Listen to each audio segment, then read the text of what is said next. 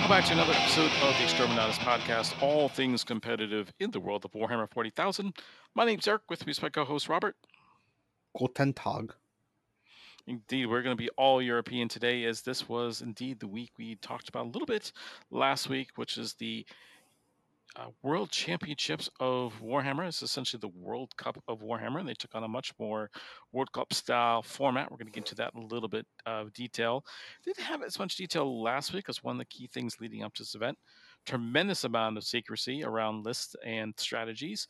And now that lists were locked in, it was time to pick apart what people have chosen and some of the thoughts going into the tournament, as well as how it all shook down. So we're going to be a very international episode tonight. First question I got, Robert, if you could visit any country in the world, what would it be? I mean, there's always Germany because heritage and whatnot. Or, I could go to try to steal a kiwi from New Zealand. There you go. I've been fortunate enough to travel to most of Europe, so I would love to go back. Don't get me wrong. But if I had to play someplace I haven't been to, I'd probably be Japan. That's one thing I haven't. I'm always also, we kind of dipped our toe a little bit into the Asian meta when it came to 40K, so kind of curious that'd be a lot of fun to play a tournament over there. I think it'd be a lot of fun. Yep, a very cramped space, probably, though. That would be probably one of the key issues there. Speaking of cramped spaces, so tell you a little bit more about the format. We touched on it briefly last week, so I'll just kind of go into greater depth here. For those of you unfamiliar with the team format, there are 8 members on each team in the WTC. Each player can uses a codex of choice. That codex cannot be repeated across 2 teams. That includes any sort of allied system. So, for example, if a player uses Chaos Space Marines with demons, both codexes have been used. You cannot have a separate demons-only player on your team. Each team roughly represents a nation, usually as defined. They use FIFA for the World Soccer Association for determining who it qualifies as a country by itself. So that's one of the reasons why England, Wales, and Scotland compete separately as opposed to as a United Kingdom team. Other key things, the way this works is team captains put their players up forward in a selection system. This is where a lot of the strategy comes in and separates not only the team part of the game, but also the list building. So, for example, if Robert and I were going against each other as team captains, we would roll off. If I were the defender, I would have to put one of my teammates first. So then Robert could go through his entire roster of teammates and find out which player he wants to play, the player I put forward first. And of course, he's going to choose the most advantageous matchup in this particular case. And it goes back and forth until all 8 players are matched up. They play their games, they add up their scores, and then because they need to win by so many points to count as a win. So as we'll get into some of the ties, although some teams may have won by 1 or 2 points, it was not a big enough spread to count as a win or a loss. Beyond that, the champion is crowned similar to soccer: 2 points for a win, 1 point for a tie, 0 points for a loss. One thing they did differently this year is the first 3 rounds they had actually grouped each of the nations into pods, very similar to the grouping stage when it comes to soccer. After that, they resumed the top teams went against each other using traditional Swiss pairings. So what does that mean? Well, some more competitive podcasts also talk about the shambles that the meta is in right now. Personally, it's like, okay, give it time. We just had an edition change. We're still in index 40K. Take a breath. Well, unfortunately, these guys can't take a breath. They're about to play in a world stage. So, lo and behold, everybody had an Eldar list. Everybody had a Custodes list. Go forward from there. All the most powerful armies on there. Strategy then becomes, if everybody has an Eldar list, how do you beat it? Yep, that is always the adventure, is once you kind of figure out who the boogeyman is, you either figure out how to avoid him or how to be a better boogeyman. So when we look at individual performances, some players you're like, well, why was this guy so held as such a good player? He didn't win that many games. Sometimes your list is designed not so much to beat the Eldar. For example, in this case, if you're going up against Eldar, we have a list that, yeah, you might win, but you're only going to win by a few points, in which case you're not really helping your team. If you've got the biggest and baddest boogeyman, you should be maxing out your points for your team. And if you can take points away from that player, then it helps your other matchups down the road. So we'll speak of, they use a 20-point system. And so, for example, the expectation is that the Eldar player should be maxing out at 20 points for their team. So when you hear that the Eldar player may have run into a matchup and only got 11 points, that's a huge win, even though the other player lost. So that's one of the key things that comes into the strategy. And of course, how'd you do in the other matchups? So as I mentioned, yeah. Sorry, go ahead, Robert. No, it was the because the one time that I've had experience with the team format was when we went to the Las Vegas team tournament a couple years ago, and that was only with 5 folks. And the scoring and the winning system was a little bit different than this one. This one, it is very much a total score, if I remember correctly, out of all your tables. Total score, correct. Yeah. Whereas at the LBTT, they were experimenting with just a win versus losses, a wins versus losses scenario. So best 3 out of 5. So that kind of took some of the wind out of it. I understand why they did that. If they felt as a first time team event, they wanted to make it simpler for a lot of new players going into it, but it took some of the nuance of the team matchup part of it out of it. As a matter of fact, when we interviewed, this was before Robert was actually brought on as a co host. When we interviewed Robert and we kind of went rescored all his rounds from his team using differential, I think you actually picked up 2 wins. Would have been a very impressive standing. So Yeah, it was something very, very specific in that differential scoring. It rewards you for being an exceptional player and being able to get 100s every game. right. Because then that makes it a 20-0 score. Well, if you've had a couple games like we've had like I've personally had in the past with Eric, where it's won by maybe 15 points, that's not a very strong game for a team score. More than just winning. You need to show that you can dominate that particular matchup. And we got to remember, your coach is picking the matchups, or your team captain, I should say. And so the idea is to get the most points out of that particular matchup. Mm-hmm. So that's where some of the mistakes can be made at that particular point. Yep, that's why you kind of hear the idea of here's a skewed list where it's like here's 3 Baneblade chassis, because if we can throw this into this kind of matchup, they aren't going to score as many points. Yeah, the Baneblades are still going to lose, but they're going to be a nuisance and keep his score down really low.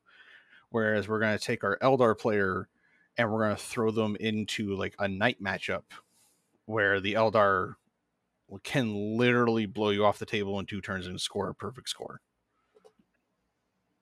There's also thoughts of what are called overload lists, and your team may have the answer for 1 Knight list. So we're going to see if we can put out 3 Knight lists. You're like, wait a minute, how do you do that? Well, 1 Imperial Knight, 1 Chaos Knight, and then similar like a Monster Mash list with demons. Do you have 3 answers for that same problem? If they do, you could be in a lot of trouble, but if you don't, that team can roll over you. So there's all these different strategies in building lists. I have to say, from a list standpoint, this particular season, a lot of that had to do with the edition change happening so rapidly. A lot of teams played it safe. A lot of similarities on everyone's lineup. But there are 2 lists in particular that had everyone's attention prior to the event. And let's go over those now, because I think both of these could translate to the singles game very easily. Yep. So before we do cover these, Eric, you are coming in a little bit choppy over your microphone. I am. I apologize. All right. Let me see if I can work on that while you go over this. So we are going to start in France because they are the fancy pants.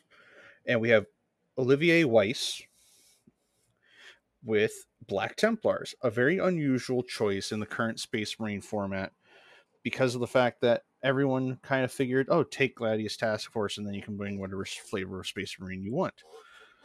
Well, he decided to bring the actual Righteous Crusaders detachment, which would restrict what he can bring, but it gives him other options. And this is something that's going to start getting some traction where people start trying out actual Marine detachments. So that way they can go, yeah, these are actual Blood Angels, these are actual Dark Angels, and so on and so forth. So his 3 characters consist of 2 chaplains with jump packs. One of them has the Sigismund Seal enhancement, and then he has Chaplain Grimaldus with a full entourage. So, but he did make the chaplain with the jump pack with the Sigismund Seal, the Warlord, instead of Grimaldus, because Grimaldus is not the Supreme Commander, I believe. And then his only unit of battle line is a massive 20-man brick of Primaris Crusaders. This kind of threw me off for a little bit because you would expect to see MSU kind of things with Templars where they can just kind of be all over the table. But no, here's my one big brick of dudes. Has a whole bunch of initiates and then some pyre blasters in there, some neophytes, and then it's 320 points of I'm going to attach a character here, and you're never going to get to that character until you kill this unit. And then the And fun. Go ahead. that unit's very killing to begin with, too. Yeah, because it's like you have a sword brother with a power weapon and a pyre pistol, and then you got a whole bunch of chain swords, and then you have close combat weapons, and it's really just a bunch of dice machine. Like it throws out a whole bunch. Yeah, throw in And Oath of Moment, and I believe there's a +1 to wound in there as well. It's dicey. So yeah. So then we move on to the other data sheets where he brings 2 big units of jump pack assault marines. And these are what you would actually expect to see from stuff like Blood Angels and Black Templars. They're Thunderhammers, and well, there's a Thunderhammer that exists in there with the sergeant, and then a whole bunch of dudes with chain swords and an eviscerator floating in there. So again, more dice to throw around at people. And then 2 Inceptor squads. So these ones never saw a lot of play in 9th edition because they were supposedly not great. But in 10th edition, they are 3 40mm bases for just shy of 120 points. Oh, I know. I'm thinking of the suppressors, the ones with the autocannons. Duh. The Inceptors are the ones that got nerfed real quick with like the plasma guns and stuff. Whew. So many Epter kind of units. So yeah, but these guys are still really cheap 40mm bases that can dodge into a corner to do something like investigate signals or behind enemy lines, engage in all front stuff like that. They don't have to be very good. They just have to be able to land and stick. And then we have a single land speeder, 2 units of sniper scouts, and then 3 whirlwinds. And that is the entire list. It gives up a whole bunch of assassinate points. But I mean, it's 3 characters, you can't avoid it. A lot of the units are not the easiest to pick up because they're either hidden or really big. So it'll take a lot for you to chew through the units, and some of them, they're not even worth shooting at, like the random land speeder. But the 3 whirlwinds is probably the most important part of the list because of the fact that it gives him like no advances, no charge, like -2 to charge, -2 to move, like a whole bunch of I'm going to slow you down for me to come to you.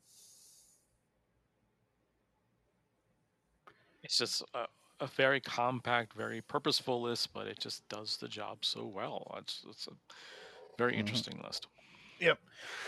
But it does kind of show the way the initial meta is kind of rolling out, where everyone was super worried about tank hammer, where we're just going to see the big vehicle meta. Well, maybe on the local level, because vehicles are a tough nut to crack. But if you bring all vehicles, you're not going to be able to do all your secondaries very easily. And then people can just go, oh, yeah, no, here's my multi-guns.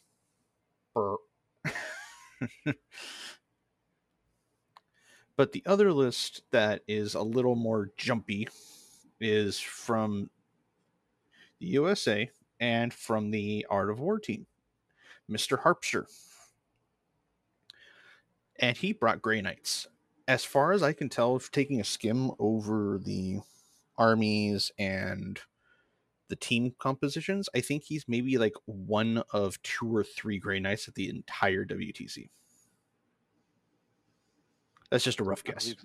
I believe that was the case as well. And I've seen a variant of this played at a last RTT, and admittedly, that player says he only had got a couple games into it, but I know he since has won an RTT with it. So I was like, now imagine a pilot like Jack Harpster running a very similar list. I was like, ooh, this could be very, very interesting. Yeah, this is the kind of scenario that happened with Richard Siegler with his crazy like 9 infiltrator list or something like that he took to LVO when he won it. The crazy aggressive AdMech list that just kind of took over the table. So the 3 characters he has is a normal brother captain, a grandmaster, and then Kaldor Drago. So noticeably no grandmaster dread knights, because unless they're listed as a different unit, then at that point I'm going to be totally wrong. Nope, never mind, I'm not wrong.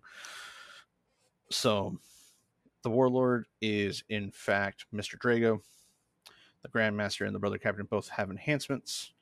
One has a sigil of exigence and the first to the fray, which I'm assuming gives something like fight first.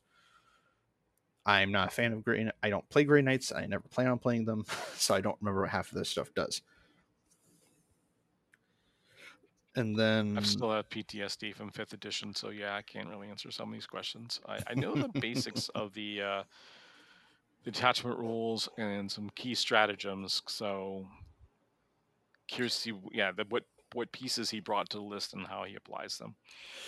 Yeah, I've known from playing against Grey Knights a couple of times in 9th edition, and then having a brief read over 10th. They are extremely mobile, unlike their Thousand Sons evil cousins, who are extremely lethal. These guys will just be all over the table. So, for those who don't know, they have an ability to pick up, I believe, is D3, or is it actually 3 full units per turn and put them into strategic reserves. mm-hmm. And then they do it at the end of your opponent's turn, and so they come in on his own turn. And then there's a stratagem where they can do this, and they can come in as close as 3 inches to an opposing unit. So you got to remember, they have a fair amount of shooting, they have a fair amount of psychic powers. They don't need to charge to hurt you. Mm-hmm. Wow, this is quite, and especially playing the mission with this. Ouch. Yep. And here are the 3 units that are going to be moved around every game, because I'm going to think that each of the characters may or may not be in like Terminator armor, because his first two other units are Terminator squads, big old 10-man bricks of them. Yikes. That is almost 1,000 points in just 2 units of his entire list. On the wounds, though. Yeah. And the last one is a 10-man brick of paladins. This is a 510 point unit. So quite literally, he's running around with 30 Terminator bodies. So 2 up save, lots of wounds, probably like toughness 5 at least. And they all have the full fixins. So they have the banner in there. They have the Narthecium, which I'm assuming gives them a field of pain, because that's usually what's attached to an apothecary. A whole bunch of force weapons, some storm bolters, incinerators, which I'm assuming are flamers, and then the paladin squad is just more of that. And then the last two units that he has is he has a Calidus assassin and then an exaction squad. So I'm very familiar with these two existing in stuff like Custodes, because that's 150 points of I'm going to vect one stratagem and I'm going to have one unit be on this button that's really, really obnoxious to move.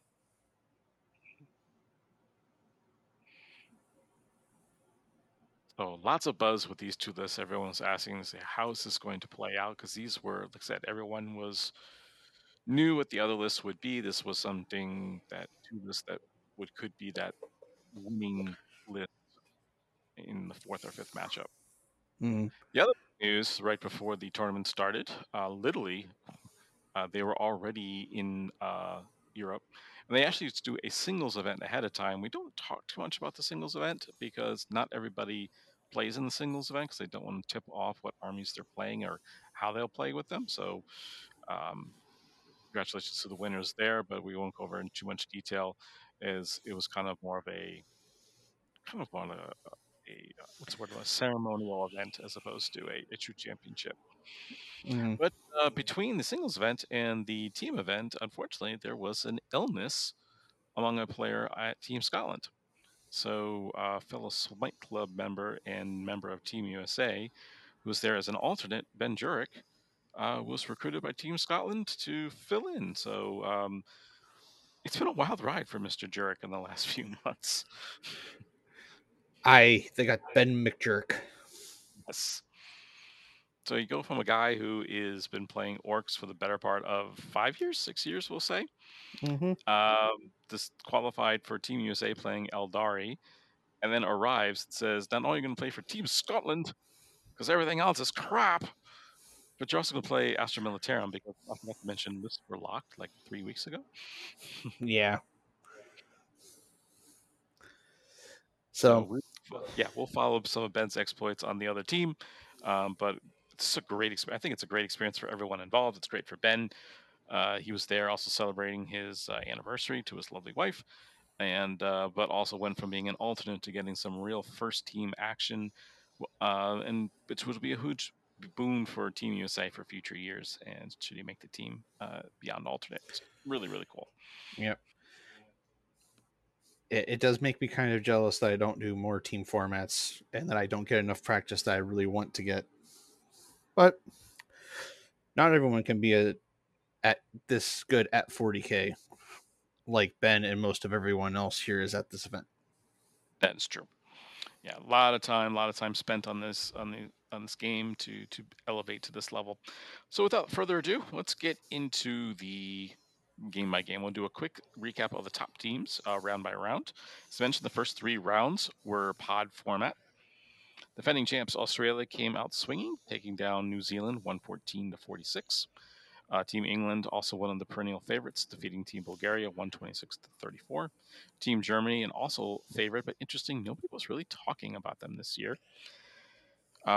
Took down what's called one of the United Nations teams. There's 2 or 3 of these teams floating around, and basically what these are maybe teams that didn't get the full 8 players on a roster, so they teamed up to form a United Nations team. This particular team ended up losing to the Germans 114-46. Team Scotland defeated Iceland 102-58. Team Poland, also one of the perennial favorites, took out newcomers South Africa 119-41. And Team Canada defeating Croatia 112-48. Team Canada definitely they were kind of the wild card team coming into this particular championship. They've been there before. This is probably before the best prepared team that they've had ever, for that matter. So I decided to include them on the list to see how they did. And they had a very interesting ride. Yeah, I'm looking at that first round against Team Norway for Team Canada. The custodians got paired into each other. That was very purposeful too. You know that's what they were planning on. So Mm-hmm. Yep, it is the only match between everyone on that between those 8 players that came to an exact draw. Everyone else is a 20-0, 17-3, 13-7, 15-5, 17-3, 20-0, 13-7. So when you add all that up, Team Canada and Norway come to a tie. 81-79. As I mentioned, you need to win by a certain amount of points to register as a win or a loss. So Team Canada ties in round two. Furthermore, in round two, England defeats Romania. Germany crushes Luxembourg. Scotland takes on the other UN team and gets a narrow victory at 87-73. Team USA takes care of business against Northern Ireland. Defending champs Australia defeating Portugal by a large margin. And Team Poland just decimated Team Wales. And this was a pretty big upset. Wales is actually fairly strong on the international circuit. So to lose 127-33 was a bit of an eye opener. Yeah, the last time I heard them talk about the WTC was a couple years ago, and I think the big scary teams were something like Poland, Russia, Wales, Australia, and England. And then they kind of threw USA in there because of the fact that it was yeah, we're going to root for our own boys. It's going to be great. And I think we've only come out on top of the WTC for a single year. Twice we've won it. So once under Sean Naden, once previously in the older days. And I apologize. Captain America, what was his name? He's a. I apologize. The captain's name way back when. Did a really nice job of turning the team around. I was about to say it wasn't Jeff Robinson, was it? No, it was prior to his time. It was way Okay. back when. So I do apologize for that. Yeah, the track record for Team USA is they've been consistently inconsistent. They either make it a huge, either a title run or come in second and surprise everybody, and then the following year they finish like ninth, and just what happened, that sort of thing. Yep. So we'll see what happens this year because they see what they turned around. So we're moving to round three. This will be the last of the pod rounds. Team USA takes out Denmark by a substantial 115-45 point win. England defeats Spain. Spain's one of those teams, again, a narrow victory here for England. This was to be a big win, 83-77. Spain is one of those contenders, but never champion. Lots of great individual talent just never seems to get the team over the hump at this point. Germany defeats Switzerland. France pulls off the upset, takes out Scotland 94-66. France has had, you mentioned earlier, Robert, we'd love to get more team events. Apparently in France, that's pretty much all they do is team events. So they're very much in tune with building their development system for their national team. It's probably one of the most advanced national systems to develop a team system in 40K, which is whereas United States has always been kind of the opposite end, where it's we can make individuals into team players. Yeah, and that's just something that it's part of the environment. Because I know whenever I've heard people talk about the German meta and all the other European stuff, they very much focus on the mentality of how do I make something effective for teams once it comes around to there, because most of the team players exist across the sea. It's for the US, it's mostly a hey, we're all good at 40K. Let's try to be awesome. Let's go represent the red, white, and blue. That's not France or Australia or any other red, white, and blue country. Yeah, so it's very interesting, and they also have a lot more team events that are like there's like a European Championship. There's the Eight Nations Championship, which is mostly the English countries, and there's like three others that they throw in as mercenaries. So it's very different format. Whereas for us, really, the ATC is it. I don't even think the Las Vegas team tournament was hosted this year, if I'm correct. Nah, this time around it was not hosted this year. Right. And I don't think it ran last year either. I couldn't remember. So I was double checking because I said that out loud. Anyway, let me finish off round three here. Canada does defeat Ireland 90-70, another close matchup. Australia escapes Belgium, only winning 83-77, very narrow margin there. And Poland takes care of Finland quite handedly, 106-54. So that ends our pod portion of the programming. We now move into true Swiss pairing, so now the matchups get a little bit harder. And right off the bat, England, their turn to escape. They escaped Spain in the previous round. Surprise, surprise, Austria, of all countries, gave a good run, but England's able to pull out the win 87-73. Poland defeats Sweden quite handily, 103-57, and unfortunately that pretty much eliminated Sweden from further contention. And any other day, this would be the matchup of the round. The USA, Germany, and it was a narrow, but Team USA pulls it out 86-74. And leading up to this, it looked like Germany needed a big win. They just didn't get it, and this would eliminate them from the rest of the tournament moving forward. But then the bigger upset happens. Defending champs Australia go down. They fall to France by a whopping 91-69. And luckily, Australia had some bigger wins, so they're still in contention at this point, and it'll be all eyes on them to see if they can pull some miracle comeback. But they're going to need some help. They are not in control of their own destiny at this point. Canada does the unthinkable. They tie again against Denmark. And Team Scotland was able to take out Team Ireland 93-67. Mm-hmm. Very interesting there. Yeah, like to give you guys an example of what some of these big wins look like in a team format, where like the Norway versus Belgium game. This game would make most people feel bad because it was 123-37. That's a trouncing by score. That is just not okay. Yeah. So that's kind of like if to our American sports fans, that's like some of those early college football games when they win like 56-4. You know, I don't know how they got 2 safeties, but you know what I mean. The other team barely gets like a touchdown, so it's bad. Mm-hmm. But it's kind of the caliber of the play, and then usually what happens is it's the depth of the team. Everybody's top 2 players are awesome. Is the 6th player on the team, how good can they stand this particular pressure? Yep. But we end up hopping over to round 5. Yeah, round 5. Lots of change here. We'll start with the fun one. Canada ties the Netherlands. So, yeah, keeping their trend alive. Try to keep track of this at home. We'll get into that in a little bit later. England defeats France. So France's run gets, after knocking off Team Australia, doesn't last too long. But it is a tight game at 90-70. Sweden gets a little bit of revenge, and they take on Germany and defeat them 90-70 as well. So this opens the door for Australia. If they can come up with a big win, maybe they can still sneak into the discussion, and they do. They knock off Scotland 93-65. So another key thing there. This also opens the door for USA. Maybe put their foot down and capture the win before the game's over. Doesn't quite happen. They take on Poland. They're able to pull out a tie. So the good news is they're still in contention.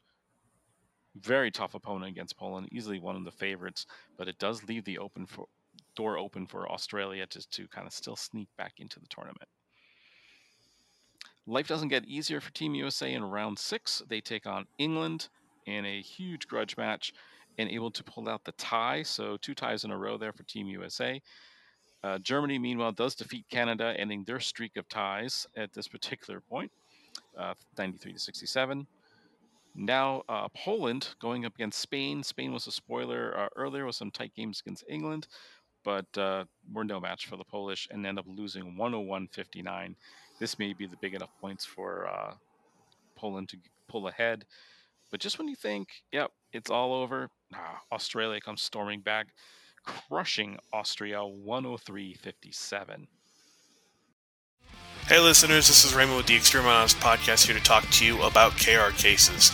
If you're like me and you're constantly looking for that better way to store your armies, then look no further than KR cases. That's right, this is the foam company known for their soft blue foam in the cardboard cases. They're a great way to mix and match whenever you're heading out for that next tournament. You can just swap out those boxes, and no need to worry about switching the foam in and out. They're sturdy, the boxes help protect your models, and when you order, they come fast, the order is right, and for a better price than the other guy. So go to krcases.com, and when you place your order, be sure to mention the Exterminatus podcast.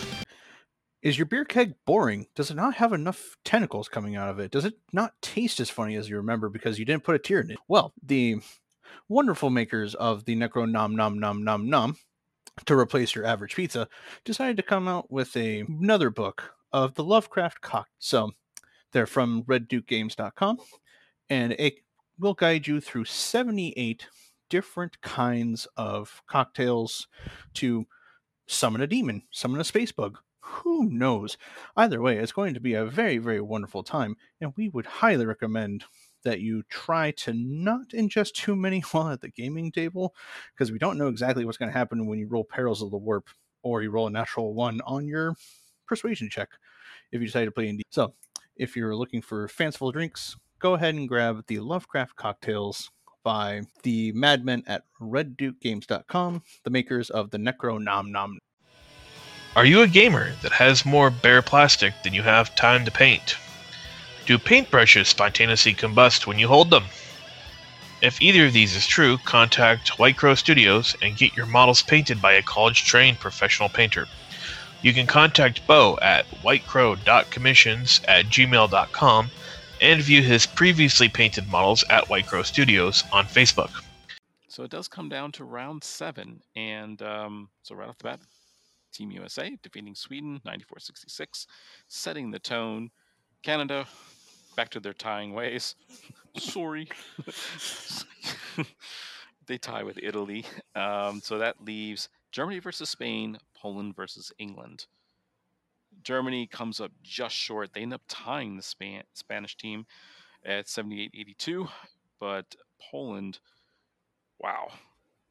They say, if we got to win the tournament, we got to beat some of the best teams, and they beat England soundly 100-60, edge out Team USA by a single point to win the championship. Yeah, and Team England, Alex Harrison, Manny Chima, Vic Vijay, Mike Porter, Matt Robertson, Nazim Fushan, Josh Robert, like all of these names regularly sit up at the top of major events like the Nottingham GT and everything else like that. Yeah, that is an absolutely stacked team. It represents over half of the ITC top 10 from the past 3 years. And you probably say, where's David Gaylord? Well, remember, David lives in England, but he's from New Zealand. Played for New Zealand. So you got to remember, you got that name on there still at the ITC. And so, yeah, absolutely stacked team. It's just a shame we don't hear more about the Polish players more on the stateside. So we'll see if we can rectify that for further shows. Well, maybe at that point, we just need to try and... I know team events are becoming more popular in the US, but that's something that, yeah, could actively be portrayed maybe as the team format, so that way people could get used to doing that and talking about it, instead of we're going to go to ATC and we're going to bring like our 5 or 6 best singles lists and see what happens. So, Robert, you want to run down, since it's a bigger event, you want to run down the top 5 and give an idea who did what? As in the players or the teams? Teams. We'll talk teams. All right, cool. Because if it's top 5 players, that's a very, very, very, very scattered list. So in 5th place, we end up with England going 4-1-2. We have Sweden coming in 4th place, going 5-2. Australia being able to squeak in that 3rd place, going 5-1-1. And US sadly losing it by 1 point, goes 5-0-2 with 5 wins, 2 draws. And Poland squeaks it out with 13 points, going 6-0-1. Those are trying to keep score earlier. The Canadians, if I told you going into this season, if I told any of the guys from Team Canada, you're only going to have 1 loss, in the entire WTC, they would be ecstatic. Unfortunately, they only had 2 wins. The rest of the knocked out were all ties. So they respectively were in the top 10. So I give them a lot of credit for that. It's one of their better finishes. Mm-hmm. But it was just one of those things you're going to have to look back on that and go, okay, where was the opportunity to move a game here, a game there, to move some of those ties into the win column and do a little, get a little further up the rankings. Yep. And Team Scotland, even though they had a new startup show up and barely know how to play his army, because, Orcs and Eldar is not Astra Militarum, Scotland comes in 12th, going 4-2-1. Yep. And Ben definitely held his own. I was looking at his scores. With the exception of one game where I think he only scored 6 points, he scored at least 10 points in every one of his games, and so well done. So really coming in out of the cold and playing at this high level, it's very impressive. So my hat goes off to him. Yep. And this is going to be a funny little haha head scratcher for me. Scary, if you ever listen to this, why Necrons? Why? So he did speak to that in another podcast. I believe he was on. I want to give the right credit to, because it's Dustin Henshaw's show, Stutter Scrub. He was on Stutter Scrub, and he simply said, as a team, what's he want team first. That's really why he took it. And they felt that Necrons were more competitive in the team format than Drakari. And so how can I serve the team? So he did very well with Necrons, and but yeah, he's done. WT is done. Necrons go back on the shelf, and he's back to Drakari again. So, yep, I don't knock him for that. I know for team events, I've kind of sat there going, well, I have Custodes available, I have Chaos Knights available, I could throw together a bad orc list. Like, I have options, but most of them, I don't know the team format strong enough to be effective in that way.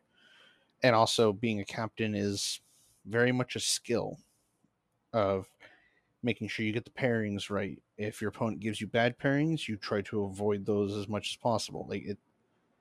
There's an art to it, and I respect the people that are able to do it really, really well. yeah, definitely a talent to understand that, getting a lot of data, and then a little bit of gut instinct on your players. I'm in the same boat. When the last time I did a team tournament, I was in the same boat that Skari was in that Drakari were still in index mode. This was at the start of 8th edition, so it was like index versus codex. There was definitely the haves and the have-nots, and so I looked at the team and was like, I have Drakari, but let's be honest, is that the best we can do for our team? And so, lo and behold, I put together a demon army very, very quickly. And I still have it. I definitely enjoyed playing demons, and may go back to them someday. But for that team event, you sometimes have to do what's best for the team. And they're a lot of fun.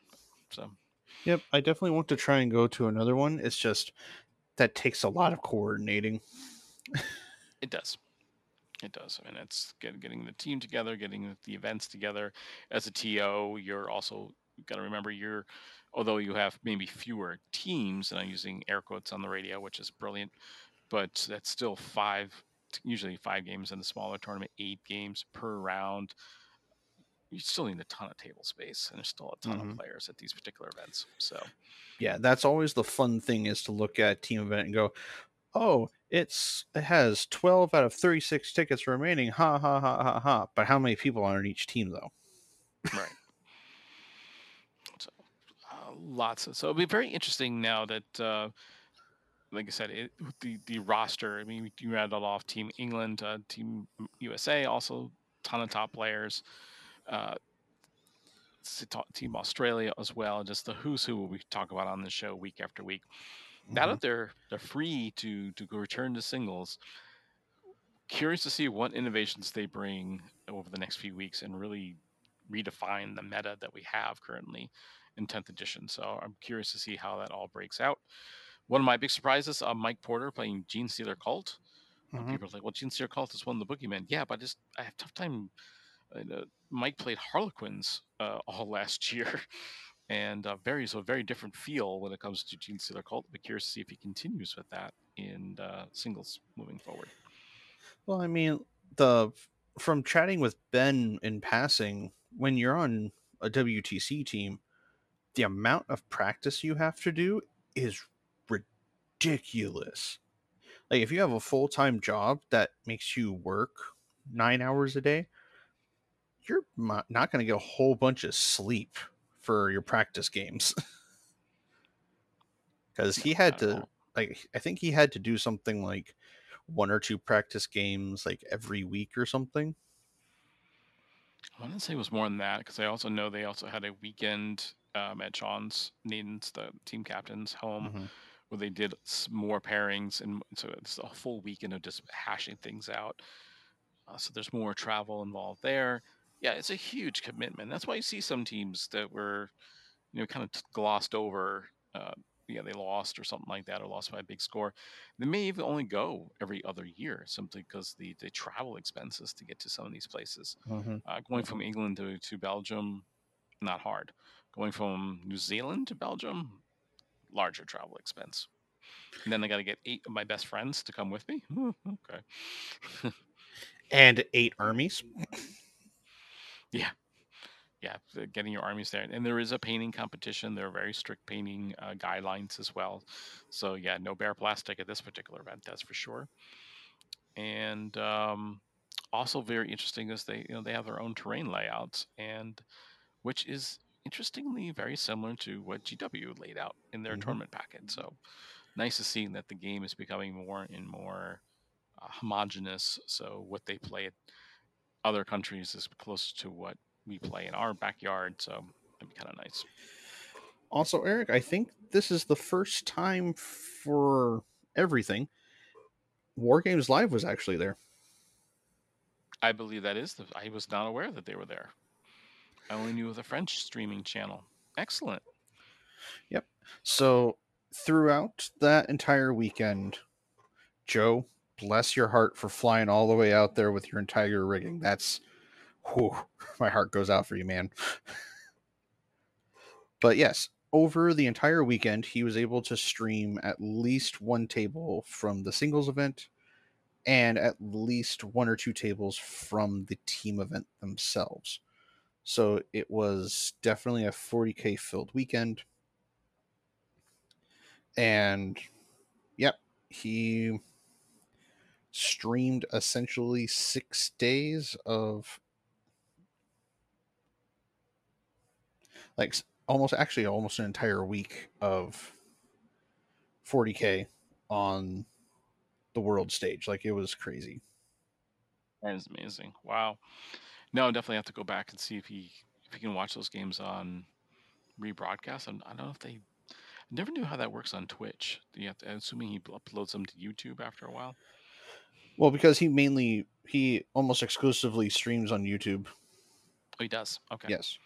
So from yep, that's ATC. Okay, so yeah, started 5 days ago. Um, that's when the WTC footage from the singles event came up, and it just kind of goes on from there. Excellent. That is definitely worth a watch. I definitely will find some time to carve out and watch some of those games. That sounds exciting. I'm really excited about that. Mm-hmm. But yeah, it's definitely a fun time, and who knows, maybe in 2024 we'll be able to get enough people together to bring like 1 or 2 teams to the ATC here and see if we can copy Team Canada's record of 4 draws. Indeed. It's pretty wild. Yeah. And I now have that set as a goal. Like, I don't care how many games we lose, I don't care how many games we win. I want to have that many draws to be like, yeah, we're those guys. You could not beat us. But we couldn't beat you either, so we all had fun with beer and maybe pretzels. So very exciting. It kind of turns the page on the competitive season. It's said most of these players are now kind of free to do their own thing, so be curious to see how they move forward.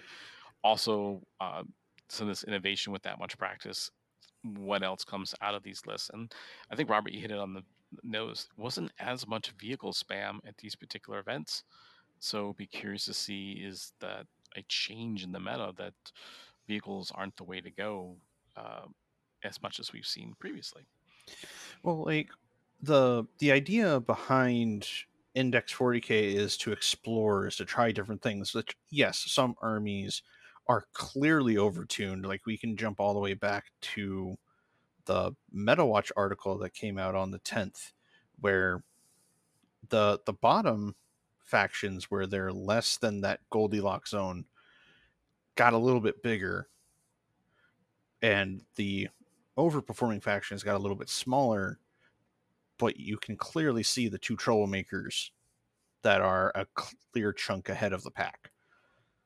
And those armies are overtuned. They perform too well, they hit too hard, they move too much. Whereas Imperial Knights and Custodes, they're almost there. They're almost a solid faction that people can have a good game against. It can be close, but it's not a wash. Whereas against Gene Stealer called Eldar, it's a wash. And from listening to the interview on this MetaWatch thing, it sounds like we're going to be getting the next balance update in September. So a few more weeks, and which may give them a little more insight on what else to change. One thing also that we should be getting soon is our first look at a codex for 10th edition. Indeed. And what that entails. And I mean, obviously, the first thing we've been told is new detachments. And each detachment will have new stratagems to go with them, which are unique to that detachment. But yeah, we really have not seen, the full layout of what the intent of 10th edition will be till we see this. Yep, and not to mention, we still have to see the Space Marine reveals from the Crusade event that they did right at the start of the edition, because they showed off the Tyrion stuff. We haven't even seen what Space Marines will do yet. I'd forgotten about that. You're correct. But it definitely is a sign that the armies that are struggle excessively to the point where you will never see them on the table unless someone absolutely loves the faction. Other armies that are performing pretty average, so stuff like Imperial Guard, like Dark Eldar, Sisters, World Eaters, all of those, if the pilot is good, if the pilot understands his army, well, their army, back like the back of his hand and maybe the back of his foot, they can definitely take games because people won't be able to play around them. But some armies are piggybacked by the fact that they're overtuned, overperforming little messes of rules combinations that probably didn't work as intended. Right. So, and it's interesting because the way the meta is so separated at this point, by nerfing the top two boogeyman armies, the bottom two or three probably never play those guys. Maybe in the average tournament, maybe in round one, because their wins percentages are so low, they may actually see a bump by nerfing those tops. So you got to find a way to nerf the top and bolster the bottom at the same time. Yeah, and that's something that in the MetaWatch interview, I believe it was Stu actually brought up. They're trying to find a way to reel in Eldar mainly, along with Gene Stealer Cult, but not to the point where it creates a void for Imperial Knights and Custodes to move up and then have everything else move up with it. That entire thing of you nerf the top army, well, someone takes its place. And you just have to repeat the process until everything is nerfed into oblivion. So it's a difficult blend. I do not envy them with that. But we'll just have to see what they can get done with it, because I love playing my Custodes, not because they're the best army that I have, but they're stubborn guys in golden armor. They don't move very much. But I'm having more fun playing my Chaos Knights because people can actually have games against me with those. sometimes when I play my custodes, I shut people out, and I'm not exactly happy about it. I want people to actually have a game. No, definitely, definitely a different change in power level. So curious to see what this September balance will bring and how they fix that. So be curious to see all that coming down the pike. So, any other news this week, Robert? Well, just as a reminder, the Smite Club Open event is still selling tickets. They are no longer discounted, but you should be able to get a spot if you buy them now. It is September 9th and 10th, before I get the weekend wrong. And there's a plethora of events that you can come play in. And if you show up to the tournament this weekend at Imperial Outpost, since I'm repairing a couple of buildings for the Smite Club Open, you might be able to see a few of those buildings and get an idea of what we're going to play on.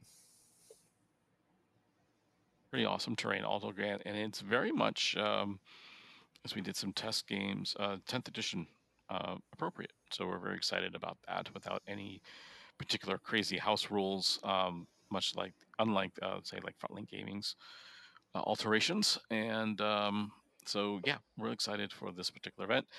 Also saw that a whole new order of mats came in, so we'll be having fresh mats of the correct size, so no more tape jobs. So we're very excited about that. And we're already, based on our current ticket sales, the largest event in Arizona history. We've actually broke our own record, so we're very excited about that as well. So keep it coming, and definitely get an opportunity not only to meet Robert and I in person, but just participate in a fantastic event that's becoming a new tradition here in the Southwest. Yep. If you end up playing me, there's a chance you'll either see 2 big guys and 7 little knights, or 3 big dudes, 3 little dudes, and a pack of screamers. Just saying, I might be the ringer. You never know.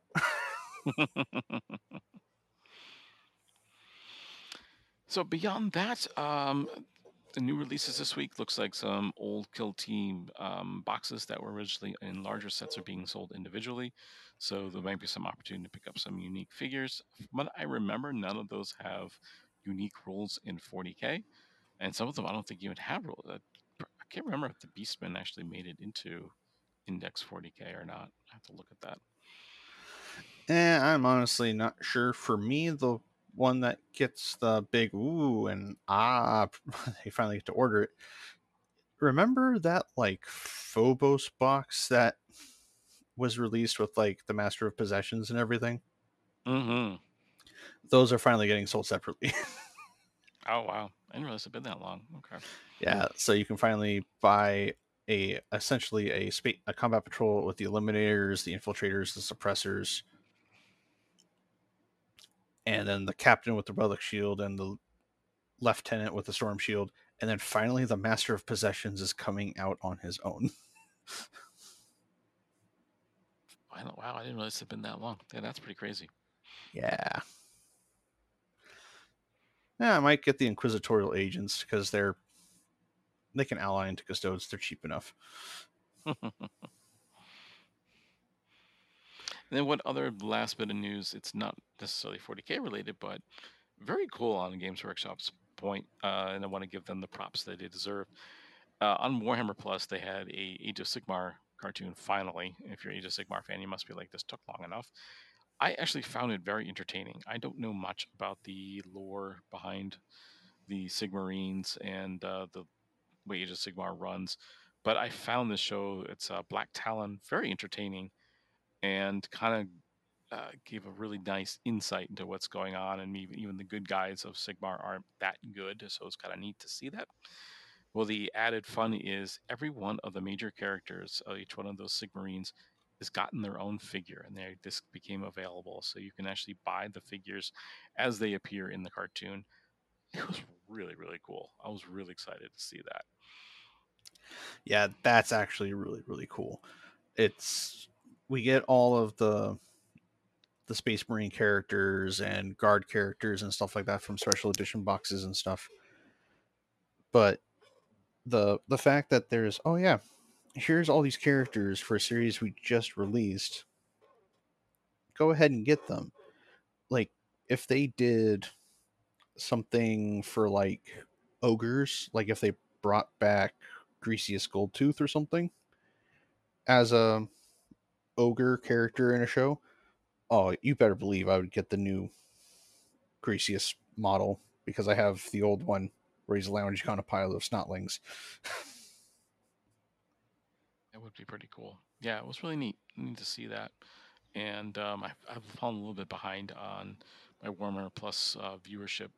I know they've at least a few new battle reports I still need to get caught up on, but I'm still waiting for the Nexus show to come out. That looked really interesting with Yeah, the I've Necrons not and been the watching Imperial them. forces. Yeah, I'm not watching them currently just because of the fact that I have myself on a painting rotation of 40K and 2 other games. So, Yeah, that hobby progress is just as important. So, but anyway, yep. so that yeah, I just wanted to point out, bravo. I think that's pretty awesome. So, other than that, I think that's basically it, Eric. I think that's it. So again, thank you for listening to the show. Thank you again to our sponsors. Again, if you're traveling both internationally or just to the local game shop, we also have some of our sponsors to provide some wonderful transport opportunities. Take a look at that. If you need to get them painted, White Crow Studios is a great option as well. So take another listen to our commercials. These sponsors do really good work. In the meantime, my name's Eric, I'm Robert. and thank you for listening to the Exterminatus podcast.